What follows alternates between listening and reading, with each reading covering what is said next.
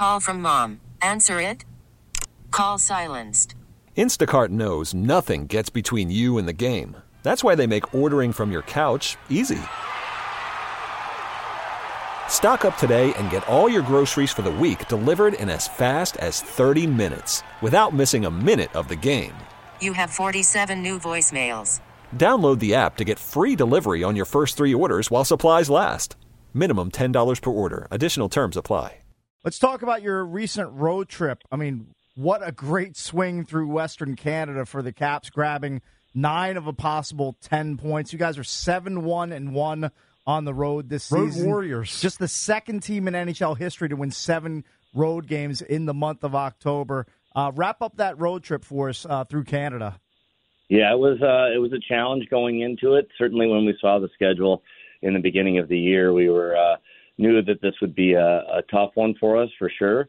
But, as I talked about with you guys before we even left, it's a great chance for us to learn a little bit more about each other, both on the ice and off the ice. And we were able to have a real successful trip. But it covered a few time zones. We had some flight issues. We had a lot going on in there, some adversity. We were down, obviously, by 4 goals in the Vancouver game and come back and win that one. So a lot of different ways to win and a lot of ways to grow as a group, and that's what it's about. Is especially when you got new players, is connecting and gelling and creating some chemistry. And I think we did that in the month of October. I was happy with the results.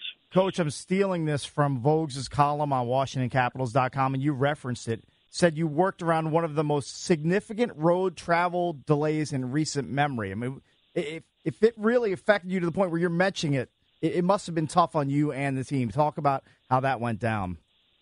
Yeah, it's one of the things that happens actually quite often that you never even talk about, or delays here and there, and just like when everyone else is traveling, but you have certain issues with your plane or sometimes immigration problems or customs and different things like that. So we saw it all wrapped into one trip when we were trying to get out of Vancouver.